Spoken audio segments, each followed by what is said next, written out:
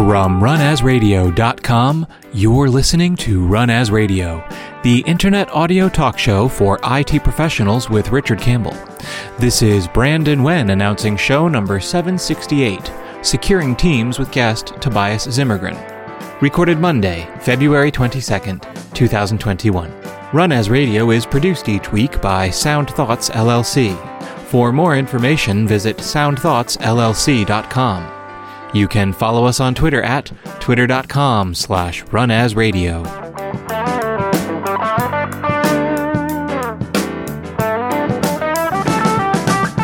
Thank you, Brandon. This is Richard Campbell, and thanks for listening to Run As Radio. My guest today is Tobias Zimmergren, who is the head of technical operations at Rencor, responsible for strategy, planning, and implementation of anything around their technical and cloud operations. And back in 2008, Tobias received the Microsoft MVP Award and has been consecutively renewed every year since so far. And he's also the co-host of the Control Alt Azure podcast and writes a technical blog that I read religiously. Welcome to the show for the first time, Tobias. Thank you for coming on. Wow, thanks for having me. That was quite the intro. You took me way back here with 2008 and the Microsoft MVP Award. I remember that as it was yesterday. Still super humble about it. And so you got the two blue rings now, right? Like you've got the 5-year and the 10-year rings now for your MVP rack. Yep. So I think I've got 2 or 3 more years, and then if I manage to still stay in the program, I will get the next 15-year ring, which is kind of cool. Yeah. But I mean, the biggest accomplishment, as of late, is joining this podcast. I've listened to this for a while, and I've always thought, wow, that the content you guys produce and the things you do talk about, it's, rock stars. And then all of a sudden, I'm sitting here talking with you, and, I'm starstruck. So thanks for having me. Oh, that's sweet. Well, you're making all the same things, man. I just happened to get in early and be fairly persistent. And I'm really grateful for this post you did on securing teams. It was one of those things at the moment I read it, it's like, why hasn't anybody talked about this before? Like, there's a lot to know. Yeah. And so I had this idea because I work with this and I work with Azure a lot, and I work with rolling out teams in our own organization and, securing these things, and, worked a lot with security in Azure on this side. And I see everyone talk about rolling out teams, and the last year was unprecedented in the growth. Oh, crazy. Rolling out work from home solutions, including Microsoft Teams. And I keep seeing how easy it is to roll it out. And then organizations say, we have so many things, we have no idea. We have teams, I think. And then the, proliferation, if you will, of groups and teams and channels and chats and everything just grows. And all of a sudden you stand there thinking, how did we get to this point where we have all of this information available to everyone who's signed in?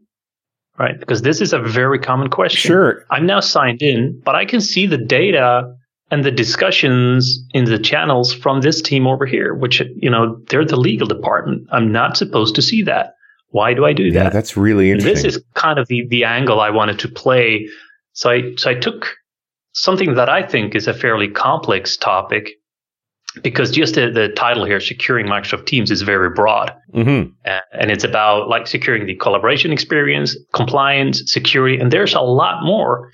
But these are kind of the 3 things I wanted to boil down from this complex or maybe difficult to comprehend dialogue into something tangible. So I just wrote that post. Because I think a lot of folks look at the security of Teams and go, well, it's in Office 365. We've enabled MFA, so I'm secure, right? Yeah. And I've had a lot of discussions around this, and a lot of people understand, the security, the compliance requirements that Microsoft have on them as well, because Microsoft Teams is certified, by a bunch of standards, and your data is encrypted at rest. Yeah. It's encrypted in transit over SSL and stuff like that. So, there's encryption, there's security. But there's no built-in configuration telling you that your organization's HR department cannot share data with your organization's legal department or whatever it is, whatever kind of barriers you need to have inside of your organization. Well, and even it's not just sharing, sharing sounds like intent that I mean to move data somewhere. But, to your point right off the bat there was the bottom line is at the default configuration, I can go to the legal chats and see chats about the separation of an employee or stuff that's genuinely sensitive unless somebody's actually configured that properly. Yeah. And I see this happening with some of the organizations I talk to. I see this, and it's not because people are not aware. Sometimes it's about them not being aware that you can or should configure policies or set things up a certain way. But most of the time, these dialogues now come as a result of last year's, super explosive increase in Teams adoption. Yes. There's so many new organizations rolling it out and rolling it out quickly. There's not resources, there's not human resources or capacity to kind of make this long-term plan for how to roll it out. Everyone is working from home right now as of this moment. How do we get work from home capabilities across our entire organization? Well, the answer to a lot was Microsoft Teams. It is certainly a theme I heard over and over again with IT people was, I just got it to work and then I had to move to the next fire. Governance comes later. I mean, there's always a case for, I need to see how people use this before I know where to put the barriers up too. But I'm hoping folks actually cycle into the governance. Do you get time to put on the tinfoil hat and take a look around and say, are we doing the right things here? Yeah. So, what I usually say is, as long as there hasn't been a security incident, it's never too late. And even if you have had an incident, it's not too late. Yeah. Wherever you are in your phase right now of tightening the security or increasing your security posture, it's never too late to accelerate that. Right. Put effort into that. And it does not require much to get started. It just requires that you get started. Right. You don't have to have a full plan for configuring all the security options and locking everything in this ship down. Just get started. Well, and I got to imagine this is an iterative process too. You're not going to get it right the first time. The company's going to change. This is going to be revisited on a regular basis. Yes. And I like that you bring that up because it's not a one-off where you kind of make the stint effort and then everything is, configured and you kind of touch it up. No, it's like building a product in a product house. It continuously evolves. There is not a start and a stop. There is just, this continuous momentum that you kind of have to adjust to. New features going to roll out. New departments going to have new requirements. All these kind of things have to kind of go hand in hand as you configure it. So you don't need to have a team security expert doing this on a daily basis, but the IT department needs to understand what they can do, but also the power users, because a lot of the things lie in the control of, the power users when it comes to meetings. When you set up meetings or a web conference or things like that, do you allow people to share their screen? Do you invite anyone? Can they invite people? What kind of policies do you set up? And I think the collaboration part of this, because it's the new part of Teams. We've always had data retention issues and data distribution issues and securing access and so forth. But this is the first product I think we're really seeing big levels of collaboration from, depending on your organization, of course. And that's what we haven't calibrated is, what are the restrictions that should be around collaboration? Because for the most part, you kind of want to leave it open and see what people do. But there are areas in the company, board meetings, HR conversations, legal conversations where, I want those folks to use those tools, but it probably shouldn't be accessible to the rest of the company. Yeah, exactly that. And exactly what you say as well. It's about collaboration being, the new thing we need to think about security with. We did not always do that because when I wrote, for example, this blog post that you mentioned earlier, I had collaboration experience, I had compliance, I had security. And a lot of people think securing Microsoft Teams, that's about the security configuration like MFA, ensuring that the passwords, ensuring you can only sign in from specific locations with conditional access and stuff like that. And that's important too. But there's another aspect that's super important, and that's you're already authenticated. As a user in my organization, I'm already signed in. I am securely logged in with my secure laptop, which is, secured by maybe Microsoft Intune, which is rolled out in the organization. I'm using all the secure devices. Doesn't mean that everything is secure because security in this sense also means how do we share data inside the organization and outside. So it's not just about configuring guest access or external access, But like, do you have barriers, information barriers between your teams? If you have an organization with 25,000 employees or 100,000 or 200,000 or whatever, it's going to be impossible if you just kind of roll out Microsoft Teams and go with the flow, right? Because you will have no control over who gets access to what information. Right. So it's super important to take a look at these things, not just security from the outside like hackers, but security from the inside. How do we ensure that our employees can work safely and confidently? So we give them the controls that they need at their fingertips, not to be afraid to collaborate. Because this has been a hot topic in the past. There came more and more rules about what you could and could not do, but the user had to keep this in mind. Like, you cannot go here and you cannot do this and you cannot share. But we can control all of this with policies. Interesting. Right? So if we set them up, we can just tell the employees, you know what, you have Teams, you sign in, whatever you see here, you can do. Right. Right. So don't be afraid to use the tools. You don't want them to have to think about this. It's like, no, you want the tool to tell them when they've pressed against the line. Yeah, exactly. And you said the word policy, so I immediately think about Windows group policy, but I don't think that's what you're talking about when you say policy. No, I wish. So policies in this area can be different things, and there's things around guest access and external access, right? Which I think most people heard about. Like, you have the guest user, external users, and you can grant different type of control and access for people who's not in your organization. Yeah. And that seems like an obvious one and is an overall company policy. Like, IT can pretty much mandate this is the limit of what externals can do. Yeah. And I mean, this is probably, I would say, at least in my experience, this is where people go first. Yeah. Like, I need to kind of secure Teams. So let's take a look at external access and guest access. Do we have it enabled or disabled? And if it is enabled, what do we allow? Which is one thing. But like, when I mentioned policies, we have something called, for example, information barriers. Mm-hmm. And I think this exists for Teams, OneDrive, and SharePoint. So it's not just for Microsoft Teams. So if you do use Microsoft 365, you can use it for other things. And that's essentially policies we can make use to prevent users or groups from communicating with one another.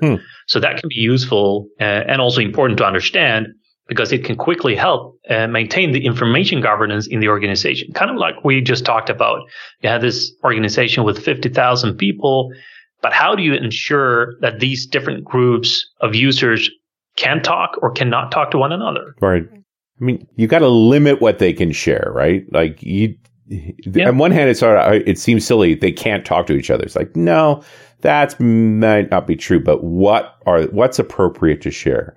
You do not want HR able to, drop a payroll spreadsheet on anybody. Yep. But maybe somebody, like, between two payroll HR people, yeah, the spreadsheet needs to move around, but that's kind of the limit of it. Yep. And I've seen, big organizations, they have manufacturing plants and they do a lot of research and development and stuff like this. And what I've seen seems to be important for these organizations is their R&D team. They are working on prototypes that have patent pending, and they are going to file for patents that they haven't done yet.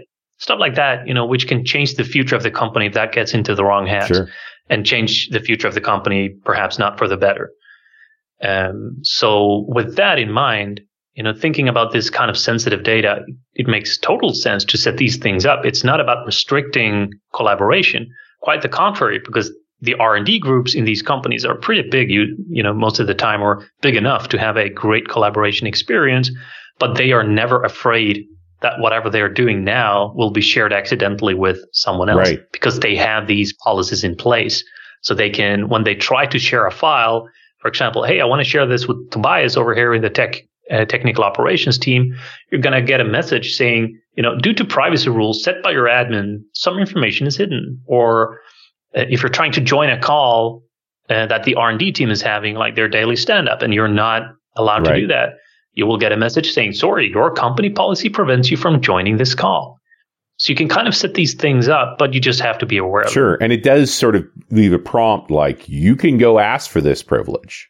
It's not broken. Yes. It's not an error. It's like, you have to have that privilege because you do want that R&T team to be able to collaborate. Yeah, for sure.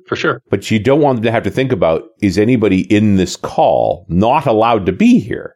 It's like, if you're in the call, it's because you're allowed to be here. So we can talk freely. Yeah. And if you have a call with 4 people and you know everyone, that might be easy to kind of control. Sure. In organizations with a lot of people, this is impossible to control. There's no way to have this open. Yeah. You can't know all the names. Well, and often you want senior leadership to be able to drop in on an R&D call, which they may or may not know them directly anyway. Yep. But the last thing I want is someone discussing someone to have that hesitation of, am I allowed to talk here? Like, that's just, I want the tool to do that for me. That's too much weight on someone's mind to worry about that. Yeah. Interesting stuff. So I can get to that level of governance then, that I can absolutely say, these are the team members and they're the only ones who are allowed in this unless you have this exemption of some kind. Yeah. And then this is pretty much what information barriers does for us. Mm-hmm. So we can configure them and tailor, the policies according to that, because a user can be a member of more than one group. Right. So if this policy applies to group A and this user is part of more than one group, you can kind of ensure that you get the right level of access and things like that, which is pretty cool. Is Active Directory required for information barriers? Like, is that a part of it? That's a great question. I don't know from the top of my head because most organizations that I work with have, AAD, P2 licenses. So the expensive license, if you want to put it that way. Yeah, but I would presume, because you can't operate Office 365 without Azure AD, even if you haven't paid for any of the high ones, you're still using it. It just works. Yeah. So it's kind of a given, but I'm sure there's limits if you don't have the tier 2. There always is, and they're kind of nasty surprises. There's going to be, and that you bring up a good point. Maybe that's something I can elaborate later also in the blog post, because I listed all the things that are built into the platforms you can use to kind of secure your experience with Microsoft Teams, but I didn't list what license you need, because some of those things does need a license which is higher than the standard tier. Sure, and you get Teams on virtually every Office 365, right? But depending on which one you have, you may or may not have certain features. The number of people I've talked to who are just so frustrated with the Azure AD tiering. Like, it seems counterproductive to Microsoft. You don't need to make money here. Make money on consumption, not on the seats in this case. Why would you restrict security by money? It seems incredibly foolish. Make people more secure. Yeah. Yeah, my thoughts exactly. I don't know if there's a reason. Maybe there are reasons for it, but I agree. If it's a security feature, something that helps your users in your service or product stay safe, roll it out. Yeah, do it. Give it to everyone. And Tobias, I'm going to interrupt for one moment for this very important message. You've got Microsoft Teams, but not a lot of ways of managing it. Don't panic. You've got Policy Pack. Policy Pack can instantly enable you to manage the key Microsoft Teams settings that's driving you and your users bonkers. Manage team settings like auto start application and open in background, on close keep the application running, and register Teams as a chat app, and more.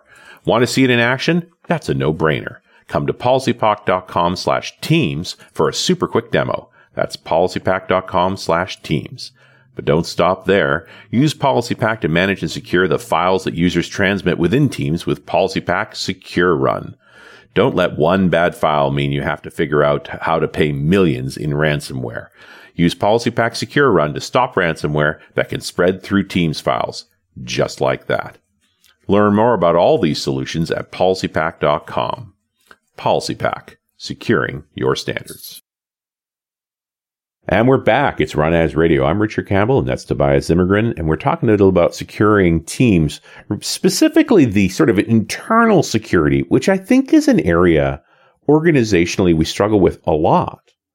That we always think about the barrier, the external security. We don't think a lot about the sort of internal security. Do you see issues? I mean, you're in Sweden, so I think GDPR applies to you? Yep. Yes, it does. So there's a whole bunch of compliance rules, like there's data flowing inside of Teams that would fall under GDPR purview and other requirements, I'm sure. We do get a lot of discussions around that. Mm-hmm. So with Microsoft Teams, there's two things that come to mind when you ask that question. One is data sovereignty. Right. First of all, where's my data located? Yes. What data center do I belong to? Am I in Europe? Am I in the US? Where am I? Because that's number one to understanding where the data goes and how it flows. But like you mentioned, for the GDPR or any of those data protection laws for any country really dictates that anyone who may or may not have contact with your organization, might exist in an email list or might exist in your internal CRM systems, whatever. They can send you a subject request or a subject data request and say, you know what? I want you to show me a report of all the records you have on me, or delete me from all of your systems and send me the proof. Right. To draw the hard line. And we generally look at that from a customer perspective. But this gets really interesting when you think in terms of a former employee or an external vendor that maybe participated in some Teams calls and things as an external.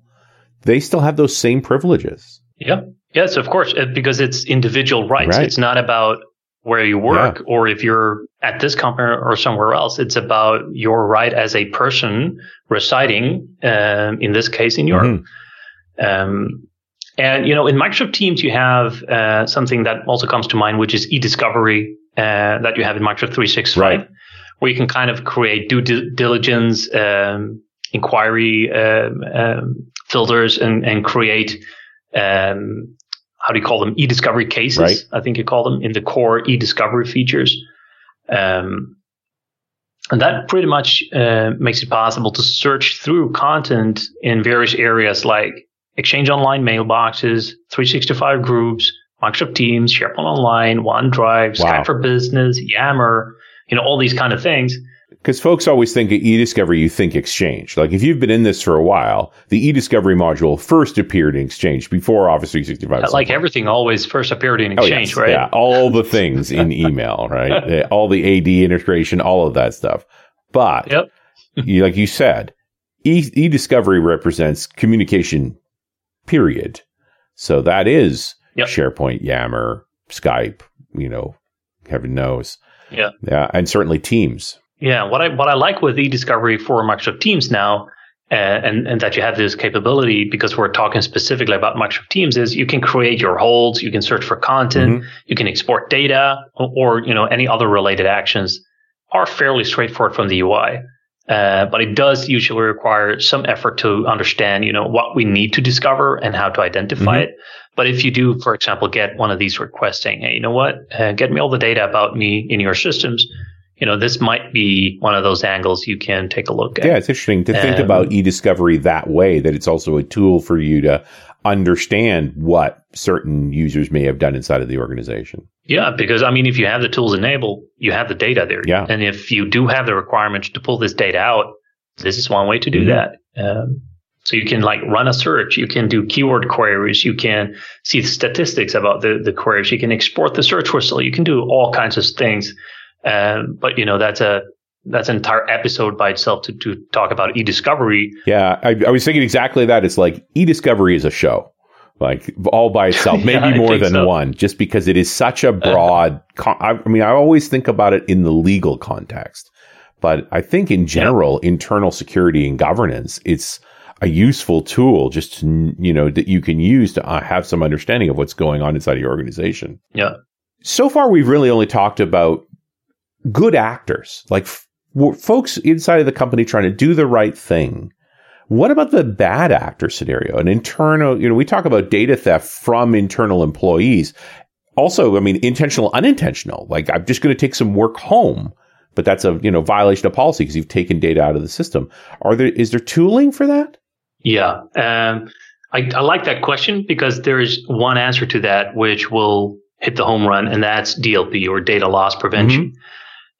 This existed, again, Exchange right came into the game early here, and there's been DLP, or data loss prevention, for SharePoint, Exchange, and OneDrive, and now you have team chat and channel messages. So if you have rolled out Teams, you can now make use of DLP with Microsoft Teams, and that's another way to protect data in the organization, because here you can again define different types of policies that kind of prevents users to share this sensitive information. So if someone is chatting about it or writing in a channel or trying to share some data that contains perhaps PII or something that you have deemed classified as, this should not be shared, this should not be the organization, whatever, then, data loss prevention now exists for Microsoft Teams.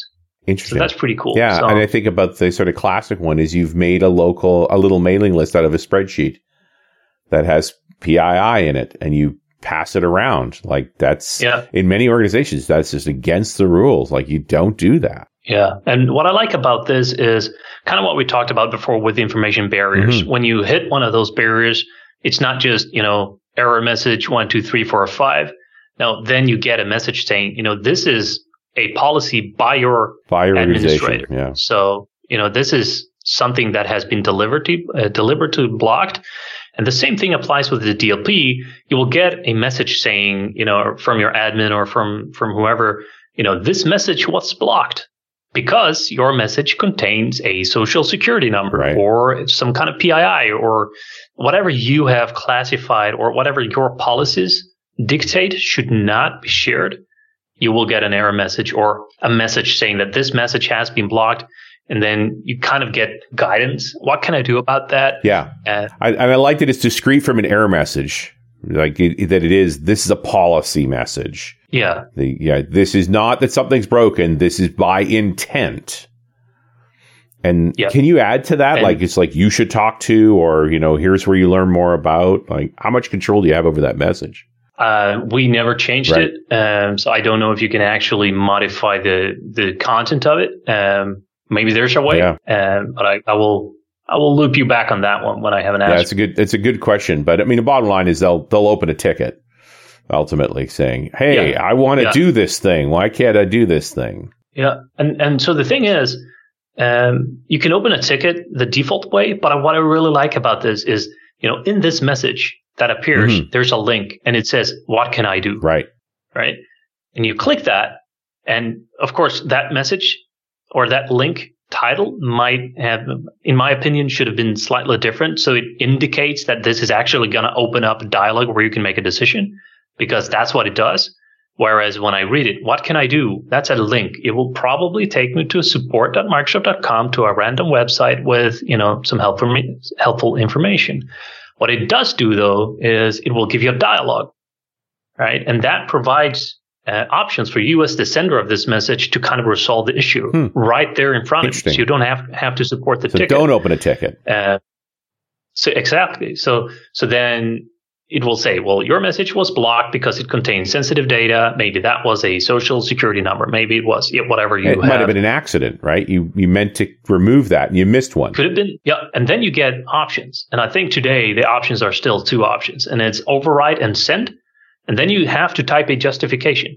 So then you can send this message, if that's what your policy dictates, and say, this is by intention. We have already agreed in the steering group meeting that this document needs to be shared with whatever stakeholder on the outside. Cool. That's our justification. Override and send. And then you confirm, because that's going to have your name on it, saying, I just did an override. I have a justification. And I hit send. Now, is it actually sent at that point, or does it now go through some other process? Like, did somebody else validate it? Like, what happens next? So I think what happens is it actually sends, but you can see the reports and insights in the DLP. Right. So you can see everything on the admin side. And then the other option. So if one is override and send, the other option is report this to my admin. It doesn't contain sensitive data. So it's like a false positive. Right. So when you get a message saying, well, you have social security number, but maybe it was just your Bitcoin address, or what do I know what you are sending? Right. Something that might have been interpreted as something sensitive that has been classified as sensitive in the organization, but it actually was not. Then you can say, send a report explicitly with this message, because this does not contain sensitive data. And that tells me as an admin or our team that we will get this report, and now we understand that we need to improve, the rules we have and the policies, because we're blocking normal messages or messages that does not contain what we thought they would contain. And this is a way kind of to have users collaborate in building these policies. Because if everyone was submitting a ticket, it would go to the help desk, it would land there, it would be, prioritized, then sent over to IT. We had to review. This way, it goes straight into DLP. We can take a look and we can adjust. It's super cool. Interesting. So how do you see that then? You're at the DLP console and there's like false positive list. What do you see? Yeah, so it's not like a false positive, but you can take a look at that, like in the reports and the audit logs, I believe, and take whatever action you need when you understand it. So in the end, it's like, to break it down, it's you report this and it will land in the knee of your admin. Sure, and under DLP too. So clearly, it's only you, rather than going through the regular ticket pipeline where it has to get sorted. This is going directly to DLP. It was a DLP issue, so you're short-circuiting a lot of wasted time to go, okay, somebody is protesting DLP's actions here. Yes. And you asked me a question maybe 2 minutes ago, whether you could customize the DLP dialogue, and I recall that now. Yeah. There is a way, and I don't recall exactly the name of that, but it's something like customize your policy tips. Right. Something like that. And then you can customize the message. Nice. So there is a way to do that. I can understand why you haven't needed to, because if you have the option to say back to DLP, this was wrong, it shouldn't have been blocked, or this is an override, continue anyway. Like you've kind of got all the options you need. Yeah. So we normally don't customize any of that. It's like if the default message is this contains sensitive data or sensitive info, that's good enough for me. Yeah. And it's either a mistake, I'll fix it and try again. It's okay, send it anyway, or you're wrong. Those are the only choices, really, and you handle the ball. Yep. Wow. So I like it. And I mean, again, we haven't talked in detail about where do we find DLP? How do we get started? Where is it? What do I define with my policies? What are best practices? Again, an entire show or a show series just about that. So it's a whole show, and one we've done, right? I mean, we have talked about data loss prevention on its own, although admittedly, I mean, every week new features come out, right? Like it's a race to try and keep up with all of the feature sets. But, and we can certainly revisit that again. But I've included a link in the show notes. It's like, here's Office 365 data loss protection. So if you're not using this, I think the more important point is, it's not just around USB drives, OneDrive. It's also Teams, because data gets passed around in Teams. Yep. It's does. It's a constant part of the process. I almost feel like we've just gotten started on this blog post here, Tobias, a half an hour in. What are some other thoughts, like things that in general we should be thinking about in terms of securing Teams well? Have we missed any important bits? Yeah, a lot. But as you say, like we're already about 30 minutes in, and I'm not going to be ranting about all these different kind of cool things you can take a look at, but there are a couple of things I just want to highlight, so we don't have to drill down into them. One is enable ATP, or advanced threat protection. Right. That is a super valid tip. You should do that. You just go to Office 365 Security and Compliance, Threat Management, Policy, Global Settings. And from there, you can turn on, and today the ATP is called Defender for Office 365 for SharePoint, OneDrive, and Microsoft Teams. And this also depends on the account level you have as to what ATP you can get. Yeah. And I've certainly heard raging IT people about that. But but Microsoft Defender for 365. Because the other setting that you do for ATP is you turn on Safe Documents for Office clients, and that is only available. I know this is only available to E5 or Microsoft 365 E5 security licenses. Right. So there are license differences, of course. Unfortunately, I don't know all of them from the top of my head. Another feature to take a look at is Cloud App Security. And again, this is an entire episode. I just want to highlight that. From here, you can configure app discovery, so you can find trending, non-compliant, or risky apps. Because depending on the policies you have in your organization, you might allow power users, other admins, normal users to consent to apps. And when you consent to an app, you essentially give them the permission that they list. Just like when you install on your mobile phone, you install a new app, it's going to say, well, we also need permission to your microphone. We need to read your screen. We need access to all your messages and your email. people just click OK, because they want to use the app. Because really what it says is say OK and you get to use the app. Say no and you don't get to use the app. Yeah, pretty much. And the same is with a lot of AAD apps that you consent to, right? Oh, I want to try this thing. It's going to list a bunch of permissions, and most people may or may not read those. I know a lot of people don't read those, especially if you're a user and you're rolling out, or you rolled out something and it says, I need to read your profile, but I also need to read your email, which is a very strange one if the app is actually not an email app or relates to it. People just click OK. That's fine. But that's where Office 365 Cloud App Security comes into the picture. Here you can discover these apps. You can see what permission levels they have. You can audit them. You can see who consented. Was it an admin? Was it a normal user? What rating does it have? What does it use super advanced permissions? So Cloud App Security, super important to take a look at. Absolutely. Well, Tobias, I think we just touched the tip of this. And coincidentally, next week's show, I'm digging into Azure Purview, which is the preview product of this even broader view around data governance. So, it doesn't sound like it replaces any of these things either. It's just yet another tier of data governance. So it's interesting that we've ended up here, that this is ultimately a data governance conversation. It is in the end. Yeah, but an interesting one. And I highly recommend everyone read the blog post, go down this checklist. It's a bunch of things you need to think about in terms of teams. Tobias, thank you so much for coming on the show. Thanks for having me. And we'll talk to you next time on Run As Radio.